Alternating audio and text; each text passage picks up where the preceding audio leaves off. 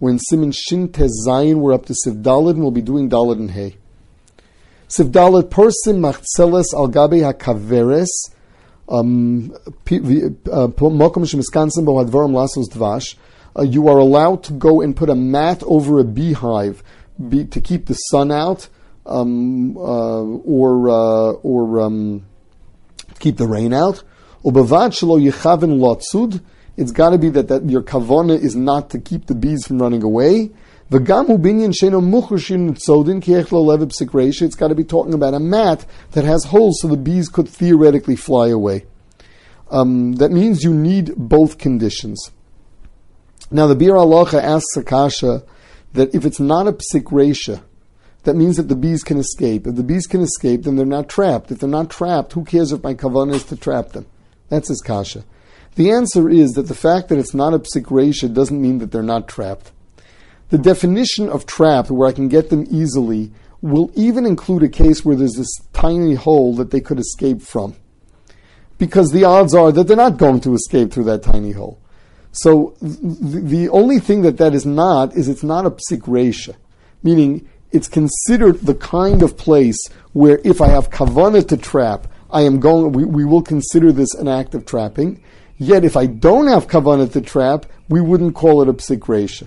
That is the Bir Halacha's terror. It's a very interesting halacha that a small hole where the bees could escape from, but it's not so probable, would be considered trapping if I'm machaving, but would not constitute a psik reisha if I am not machaving. Now here the Mishnah Berurah brings that if you set up a trap, if an animal walks into it immediately, then you're chayiv for tzeda, for trapping. Whereas if it takes time till the animal walks into it, then it's a drabanan, it's only a grama. It's pater aval aser. Says the Mishnah Berurah, therefore you cannot set a mouse trap in the house on Shabbos, because if the animal walks into it at any point on Shabbos, then I'm considered a grama. Sifhei. Tzvi shenichnas latoch habayis. A deer walked into the house. V'nol echad b'fanov. And one person goes and locks the door on him. Chayiv. So the halach is he's chayiv. Nolu shnayim. What happens if two people went and got the door closed? Pturim. The halach is that they're potter. Why is that? Two people doing the work of one. If you have something that either one could have done, and they both do it together, so we have a limud. The pasuk says ba'asosa. You're only chayav chatas for doing a complete malacha, whereas if you're doing half the malacha, the halacha is that you're potter. Ein echad yochol lino v'nolu shnayim. What happens if one person alone couldn't do it? Chayavim. They're both chayav. Two people doing the work of two, there the halacha is that you are chayav. The Gemara has limudim for this. This even means that what happens if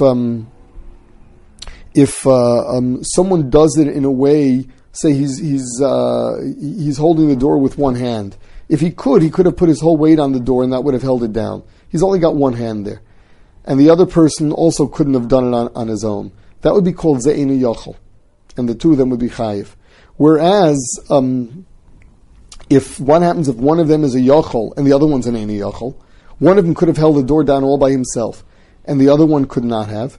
The halach is the one that could is chayiv, and the one that couldn't, we say, is not really doing much. We say that that's the way it's being. The work is being being distributed. Haggah says the Ramah now. The imha pesach kfar magufaf. If the door is closed, mutal enala b'manul, you're allowed to lock you're allowed to lock it. Because as far as the deer is concerned, there's not much difference between a closed door and a locked door. He is not going to be able to open the door handle. Now the halacha is if you have a deer tied up in an apartment, and you go ahead and close the door, that's fine because he was tied up. Now someone goes and unties him. So it turns out that in retrospect, your closing of the door is what's causing him to continue to be trapped. That's mutter. The Mishnah Berurah brings down the case of a bird. So once a bird is at home, it's easy to catch him. He always flies back into his cage. A new bird. He's still a stranger to your home. So the halach is when he flies around your house, he's considered loose. You can't get him easily. If he flies into the cage, you can't shut the door. What happens if you close the door and walk into your house? Now you realize there's a deer sitting there.